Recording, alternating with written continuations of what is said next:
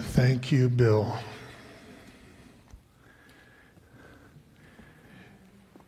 And indeed, happy Mother's Day to all. May the Lord's grace and kindness and strength be with each of you. And would you please turn in your Bibles to Genesis chapter 1 as we continue in our study that we have just begun, entitled Origins, as is so beautifully displayed behind me here today. More about that in a few moments, but let's begin our reading in verse 1, and as we did last week, I'm going to read all the way down through chapter 2 and verse 3, that the truth and power of God's Word would wash over us again here today. Genesis 1 and verse 1, in the beginning God created the heavens and the earth. The earth was without form and void, and darkness was over the face of the deep. And the Spirit of God was hovering over the face of the waters. And God said, "Let there be light," and there was light. And God saw that the light was good, and God separated the light from the darkness. God called the light day, and the darkness he called night. And there was evening, and there was morning, the first day. And God said, "Let there be an expanse in the midst of the waters, and let it separate the waters from the waters." And God made the expanse and separated the waters that were under the expanse from the waters that were above the expanse, and it was so. And God called the expanse heaven. And there was evening, and there was morning, the second day. And God said, "Let the waters under the heavens be gathered together into one place, and let the dry land appear." And it was so. God called the dry land earth, and the waters that were gathered together he called seas. And God saw that it was good. And God said, "Let the earth sprout vegetation plants, yielding seed, and fruit trees bearing fruit in which is their seed, each according to its kind on the earth." And it was so. The earth brought forth vegetation, plants yielding seed according to their own kinds, and trees bearing fruit in which is their seed, each according to its kind. And God saw that it was good. And there was evening, and there was morning, the third day. And God said, "Let there be lights in the expanse of the heavens to separate the day from the night. And let them be for signs and for seasons and for days and years. And let them be lights in the expanse of the heavens to give light upon the earth." And it was so. And God made the two great lights, the greater light to rule the day and the lesser light to rule the night, and the stars. And God set them in the expanse of the heavens to give light on the earth, to rule over the day and over the night, and to separate the light from the darkness. And God saw that it was good. And there was evening, and there was morning, the fourth day. And God said, "Let the waters swarm with swarms of living creatures, and let birds fly above the earth across the expanse of the heavens."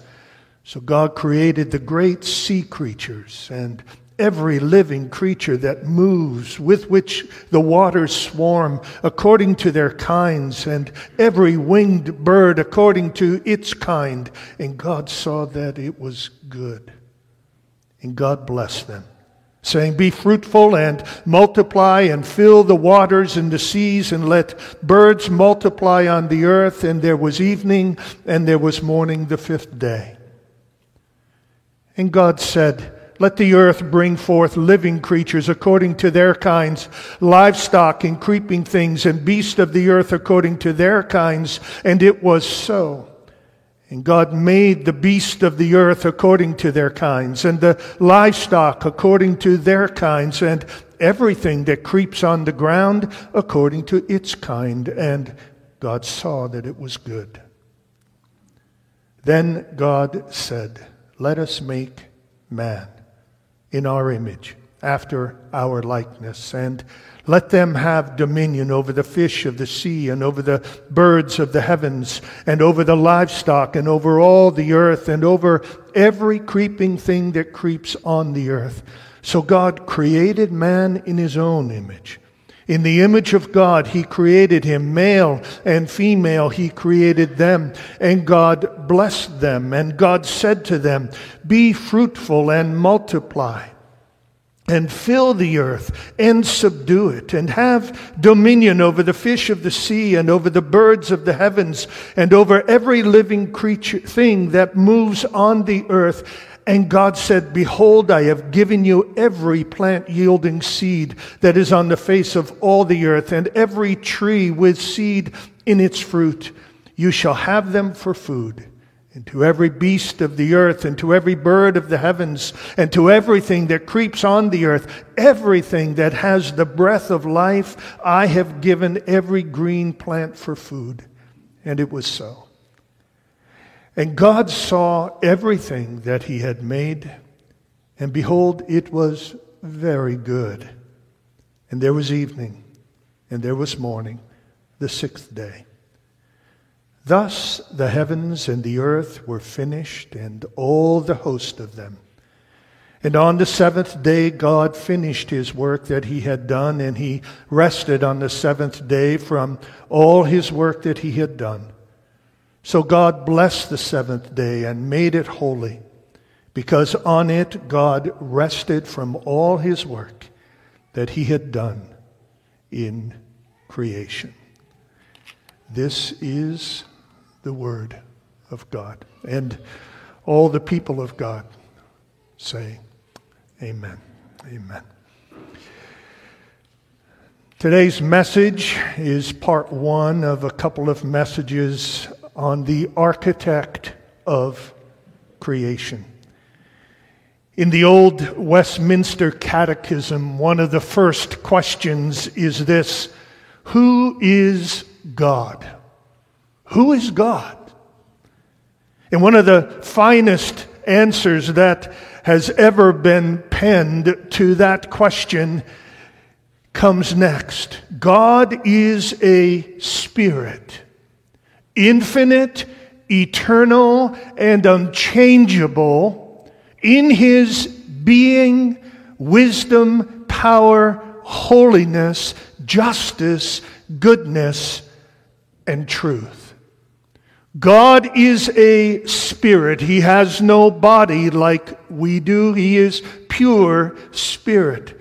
He is infinite, having no limits. He is eternal, having no beginning or end. He is unchangeable. All that he has ever been, he still is now and ever will be. He is infinite, eternal, and unchangeable in his being. He is infinite, eternal, and unchangeable in his wisdom. He is infinite, eternal, and unchangeable in his power, in his holiness, in his justice, in his goodness, and in his truth. Now the question is, how do we know all of that?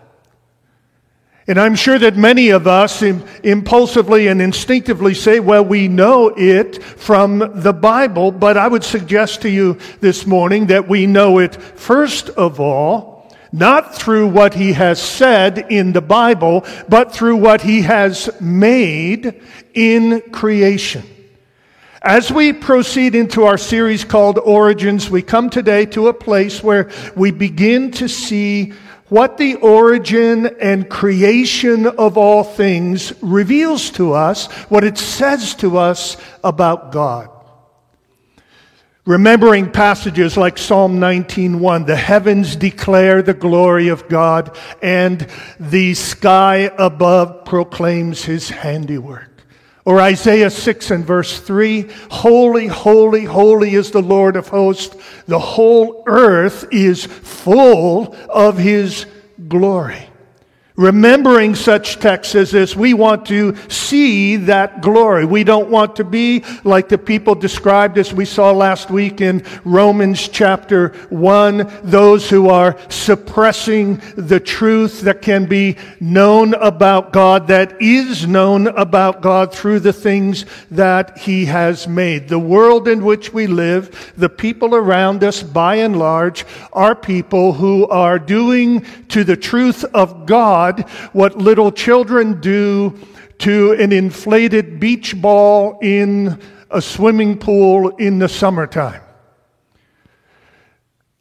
Or maybe what adults do with a beach ball in a swimming pool in the summertime. What do?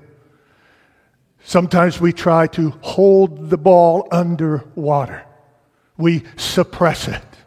We hold it down. But what happens? Inevitably, at some point, it pops up. And then we jump on it again, and we hold it down. It pops up, we jump on it and hold it down. That is what people who deny the existence and glory of God are doing every day of their lives. They are suppressing the truth that is known about God. God has declared who He is in all of His glory, but they're holding it down. It pops up, they hold it down. It pops up, they hold it down. We want to be numbered among those who do not suppress the truth. We want to see that God has shown to us what Romans says is plain to us. His invisible attributes, His eternal power, and His divine nature. What this means, friends, is that you could, I don't recommend this, but you could put your Bible on the shelf for the next 6 months, and God would still be speaking to you every day. And you can learn the glory and the attributes and the character of God through it. Think about it like this. When there is a piece of art, whatever it might be, we learn about the artist through the art. So behind me is a beautiful backdrop. From what you see here, beautifully put together by Christine Esternell and Tammy Alfieri and a whole team of creative people who deserve our applause for what they have done. You look at it, and there are some things you can know because of what you see. First of all, you can know that there is a maker, designer, creator who put it there. If you recall, it wasn't there a few weeks ago. It now is. Somebody did that. It didn't happen on its own. Now, what do you learn about the maker, designer, creator of this backdrop? Well, there are many things you can learn. Apparently, they like clouds. Clouds that are crowning mountains. They clearly have an appreciation for wonder and awe. They are designers. They like symmetry. Things are balanced. Things are relatively equal on both sides. They, therefore, are people of order and design and complexity. If you knew the background, you would know that they know how to work with different resources. The cloth banner comes from a Sovereign Grace Conference last fall that we begged for and got and was now pieced together behind us. They know color scheme. They know how to contrast and enhance beauty. They know something about technology. They know how to communicate. They even know how to spell. Even architect, which isn't easy to spell. So they have not just basic spelling capability, they have skilled spelling capability. You learn all of that just from looking at it. We get to know artists through what they have made. We get to know God through what He has made. We learn about the existence and attributes of God through all that He has made. And so we should study what He has made to learn who He is and how to honor and enjoy Him more in our lives. That's one of the themes of this message and the next couple. We learn about the existence and attributes of God through all that He has made. And so we should study what He has made to learn who He is and how to honor and enjoy Him more. It's not just study Him so that we can know more about Him in the abstract. It's study Him through what He has made so that we can honor and enjoy Him more and delight in our God. I love the words of Job 38 and verse 4, where God says to Job, listen to this, "Where were you when I laid the foundation of the earth?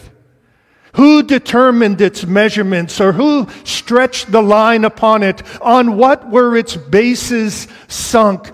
Or who laid its cornerstone when the morning stars sang together and all the sons of God, the angels, shouted for joy?" Picture this. What is going on? Way back in the moment of creation, when God stretched out the heavens and the earth and laid the cornerstone of all that is, in that explosion of creative power, the morning stars sang together and all the angels shouted for joy. The scene in heaven must have been extraordinary. God declared it all into existence. And the angels were watching, and the morning stars were singing, and they all just shouted for joy. It's as if God said, okay, the moment has come. I'm going to create it all. Watch this. Watch this. And as they watched, they couldn't contain their joy. They couldn't contain their wonder. Friends, the point of all things that God has made and God has said is not merely knowledge in our heads. The point of it all is that we honor and enjoy Him and delight in Him and worship Him all the more because of who He is. And oh, if we as your pastors have any desire moving through this series, it is that. We have no interest in mere academic study. We long to worship and long to invite you into that worship as we study who God is through what He has made. And so, in my remaining time, let me quickly move through several of the attributes of God, the characteristics of God, the qualities and truths about God that are revealed in creation. Number one, God is eternal. Verse 1 of chapter 1, in the beginning, God created the heavens and the earth. We know, even scientists acknowledge this, the cosmos had a beginning. That means that someone had to be there at the beginning. It means that somebody had to predate the beginning. It means that somebody had to be the prequel for human history. I love the way Isaiah 57 puts it. God inhabits eternity. Psalm 90 expresses it. Before the mountains were brought forth, or ever you had formed the earth and the world, from everlasting to everlasting, you are God. From everlasting to everlasting, you are God. God is eternal. We learn, secondly, God is independent or self-existent. In the beginning, when God brought into existence all that is, He was already there, which means that He has to have existence in Himself. He simply exists. He has the power of being, the power of existence in Himself. He doesn't need anything. You and I need every second of our lives. I need divine assistance to finish the sentence that I just began. God needs nothing. He has always been the I am.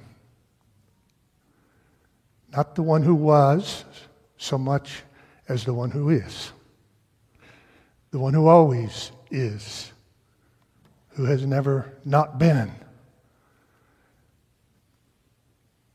Everything finite, anything and whatever that comes into existence has a cause. But there is one who never came into existence. And so He is without cause. He just is. Third, we learn from this text that God is relational or personal. Specifically, He is relational and personal as a father. As a father. We see this first of all in what Genesis and creation show us about God's relationship to us. If God has brought us into being, then that means that in a creating sense, He is Father to all that is. In creation, He relates to us as the Father that He is. He made us. He brought us forth from the ground as His created sons and daughters of God. Acts 17, we are His offspring. There are two senses in which God is Father. He is Father by creation, and in that sense, He is the Father to everyone, and He is Father by adoption, in that through Christ Jesus, He adopts sons and daughters into His family circle, if you will. He is Father in that He has made us. He is Father in that He has adopted us into His family. He is our Father Creator. But the text actually hints at something that goes even further back than that. Look at verse 26. Look at verse 26, where God says, "Let us make man in our image." Now, just notice a bit of a strange set of terms there. God said, God singular said, "Let us make man in our image." One God speaking says, and one Creator says, "Let us make man in our image." Some people have suggested that He's talking to the angels here, but there's no hint anywhere in Scripture that the angels are made in the image of God. There's something distinct about humans that is actually higher than the angels. No, God is talking, if you will, talking to Himself. And He's talking to Himself within what we find out later in Scripture is His existence as in three persons in one essence. He is one God, Father, Son, and Holy Spirit. So that when God says, "Let us make man in our image," this is one of the first hints in the whole Bible that God is singular and, in a sense, plural at the same time. He is one. And He is three. Three in person, one in essence. Which means that the Father and the Son and the Holy Spirit have always existed. that they have always existed in divine love and affection and life and joy. Do you know what that means? It means that God is not so much like a father. He is Father. To speak of the fatherhood of God is not to use a simile or a metaphor. It is to say that there has never been a time when God has been alone and not a father. Which means, my friends, that before he was creator, he was father. When you think of God, what's the first thing that comes to mind? Is it creator, lawgiver, judge, king, sovereign? You know what should come to mind? First thing you think about when you think of God? Father. Father. He is the everlasting Father. He has always been a father. Before he created anything, he was a father. What does that mean? That at the heart of our relationship with God is this knowledge that we have a heavenly Father, a perfect Father. Someone who has made everything and ordered everything and planned everything as a father. Not primarily as a creator, lawgiver, judge, but as a father. I don't know about you, but that affects me to the deepest part of my being. That my God is Father. Now I know that at hearing that some might grieve or be uncomfortable because your only experience of a father has been negative and has been harsh and has been difficult. But please do not judge the fatherhood of God on the basis of your human father. God, our Father, is a perfect Father. He's a Father who loves perfectly and is perfectly patient and perfectly wise and perfectly good, who never fails. He has brought everything forth by the word of his power. He is our Father. You have a Father. You may think, oh, I don't have a Father. But there is a perfect Father that invites you into his love and into his care. God is relational, personal as a father. And then quickly, God is omnipotent. Omnipotent. What does that mean? Omni means what? Anybody? All. Omnipotent. Potent means what? Powerful, strong. He is omnipotent. He is all-powerful. The universe is a display of the omnipotence of God. He brought it all forth by a word of power. He created the heavens and the earth. He didn't just make things or form things or fashion things. He created things. There's a difference. There's a difference between creating something and making something. I can make this sermon, but I can't create it, because everything that I'm using in this sermon was created by somebody else. Words and thoughts and minds and tongue and all the rest. Somebody else created me so that I could make the sermon. You can make a meal, but you can't create a meal, because all the stuff that goes into that meal was created by someone else. God creates. We make and we remake, but God alone creates. He brings things that were not into existence. And Only omnipotence can do that. Romans 1, His eternal power is clearly seen in the things that He has made. And so put these last two thoughts together. He is relational as Father, and He is omnipotent. He is all-powerful. I have often said through the years, if you give me a God who is for me, Father, and who has all power, omnipotent, I can face anything. Give me a God who is for me, Father.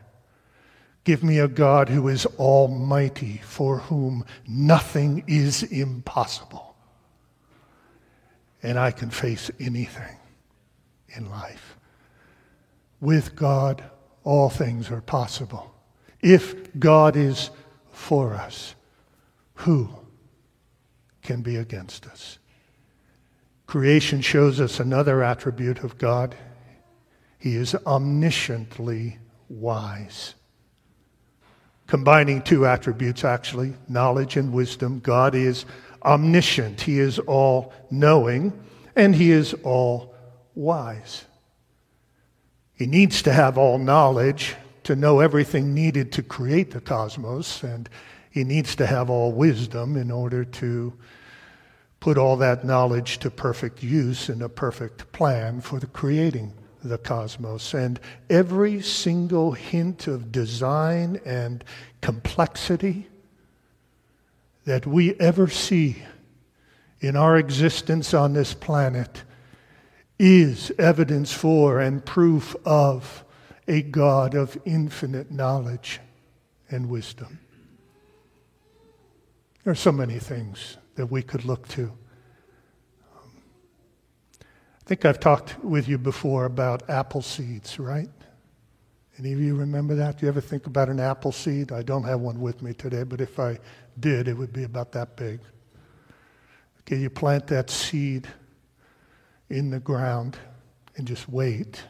What happens? It grows. And a trunk forms, and branches form, and leaves form, and then blossoms happen, and then apples form. And then inside those apples are more seeds, which you can plant and water and watch them grow, and all the preceding steps happen again, and then you could plant more seeds and more seeds. And when you think about it, every apple tree on the planet that has ever been in existence came from the original tree or trees. I don't know how many apple trees God put in the Garden of Eden, but every apple you've ever eaten is the great grandson or daughter of the first apple trees. All of those apple trees are packed into that little seed, if you will. Pretty amazing. Pretty amazing. The seed is way bigger on the inside than it is on the outside, as C.S. Lewis would have put it. What kind of God is this? What kind of mind does it take to create that? To design that? Say, okay, I want to make 10 apple trees, and they're going to keep the earth fed with apples for the next however many thousands or eons of time. All out of the original. It's amazing. Every whisper of design, of plan. You know, people in our world today tend to think that if you can explain something, that's proof that you don't need God for that something. I would argue no, the more things are explainable and predictable, the more argument for the existence of God there is.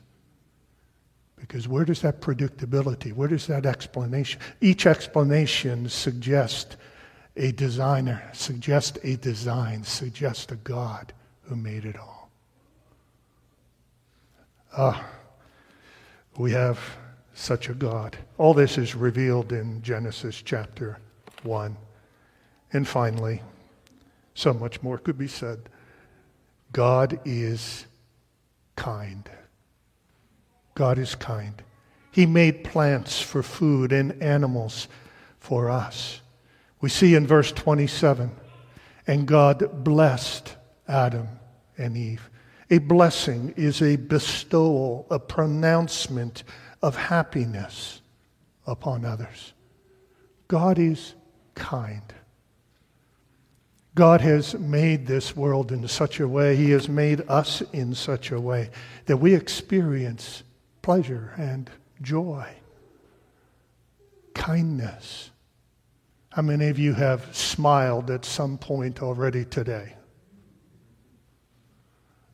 Some of you may need some help. The world around you is full of the kindnesses of God. The sun that shines, the rain that falls, the wind that blows, the food that tastes so good, the music that fills your heart with soaring joy, the embrace of a spouse, the hug of a friend, the taste of steak and potatoes swimming in butter.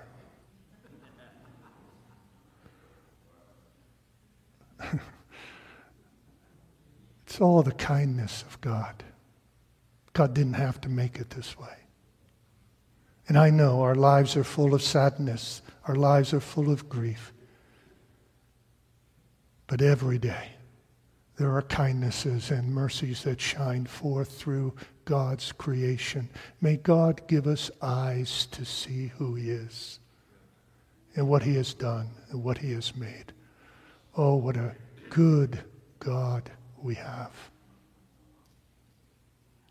All this can be learned from Genesis chapter 1 and by lifting our eyes and seeing all that He has made. Can I encourage you?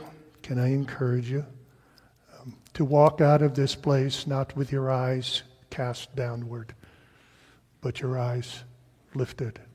I remember a while back now, I remember driving on Lansdowne Avenue, driving from Havertown toward Lansdowne. And I was driving and my head was on the road and I was noticing all the motion of cars. And then I realized that if I just lifted my eyes just ever so slightly, my vision would have been above all of that to see a glorious sunset. Just a matter of a slight angle upward revealed to me the glory of God. Took out of my vision the grime and the mess of our concrete world. Let's walk out of here with our eyes upward. Let's see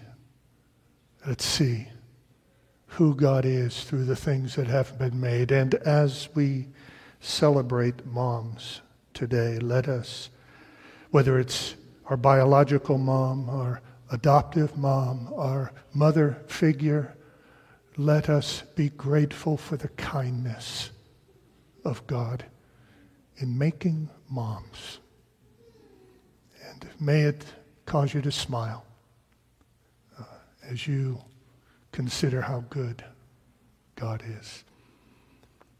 And let us remember that this same God who made all these things offered His Son for us on the cross to clean up our mess, to atone for our sins, that we might enjoy Him as our Father forever and ever.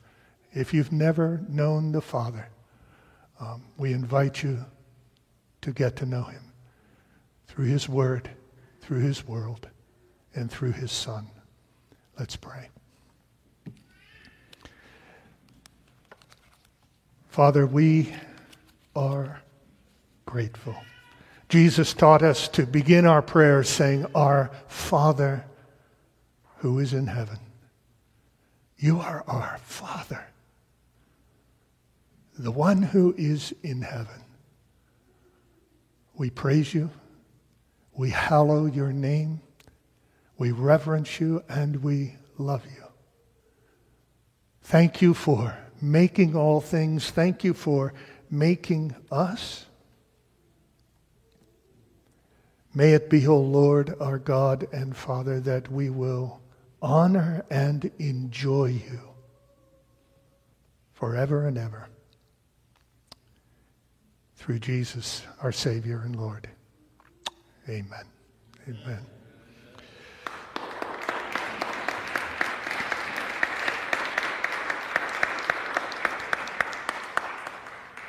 As you leave here today, if you are a mother or a mother figure in somebody's life, there are some flowers waiting for you. And I believe there's enough for you to take two, those of you who are moms, take two stems and enjoy them as a small, small gift and expression of our love and our affection for you. As we close, will you stand with me again as we did last week? I want us to conclude our worship by singing the doxology together, praising God from whom all blessings flow.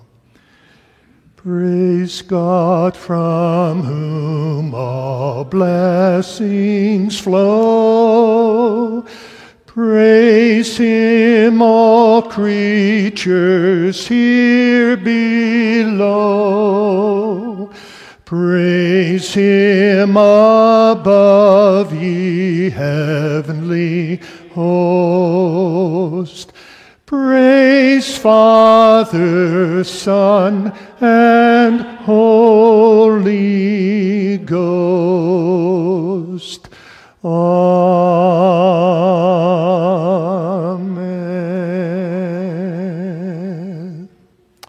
Amen. God be with you. To him be praise.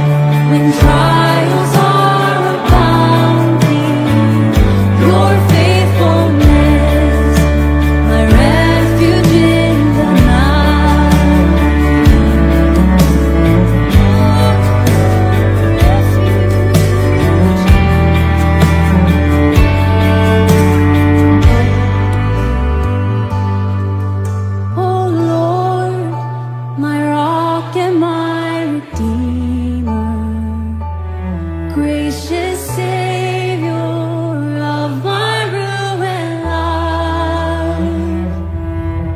My guilt and cross laid on your shoulders, in my place you suffered.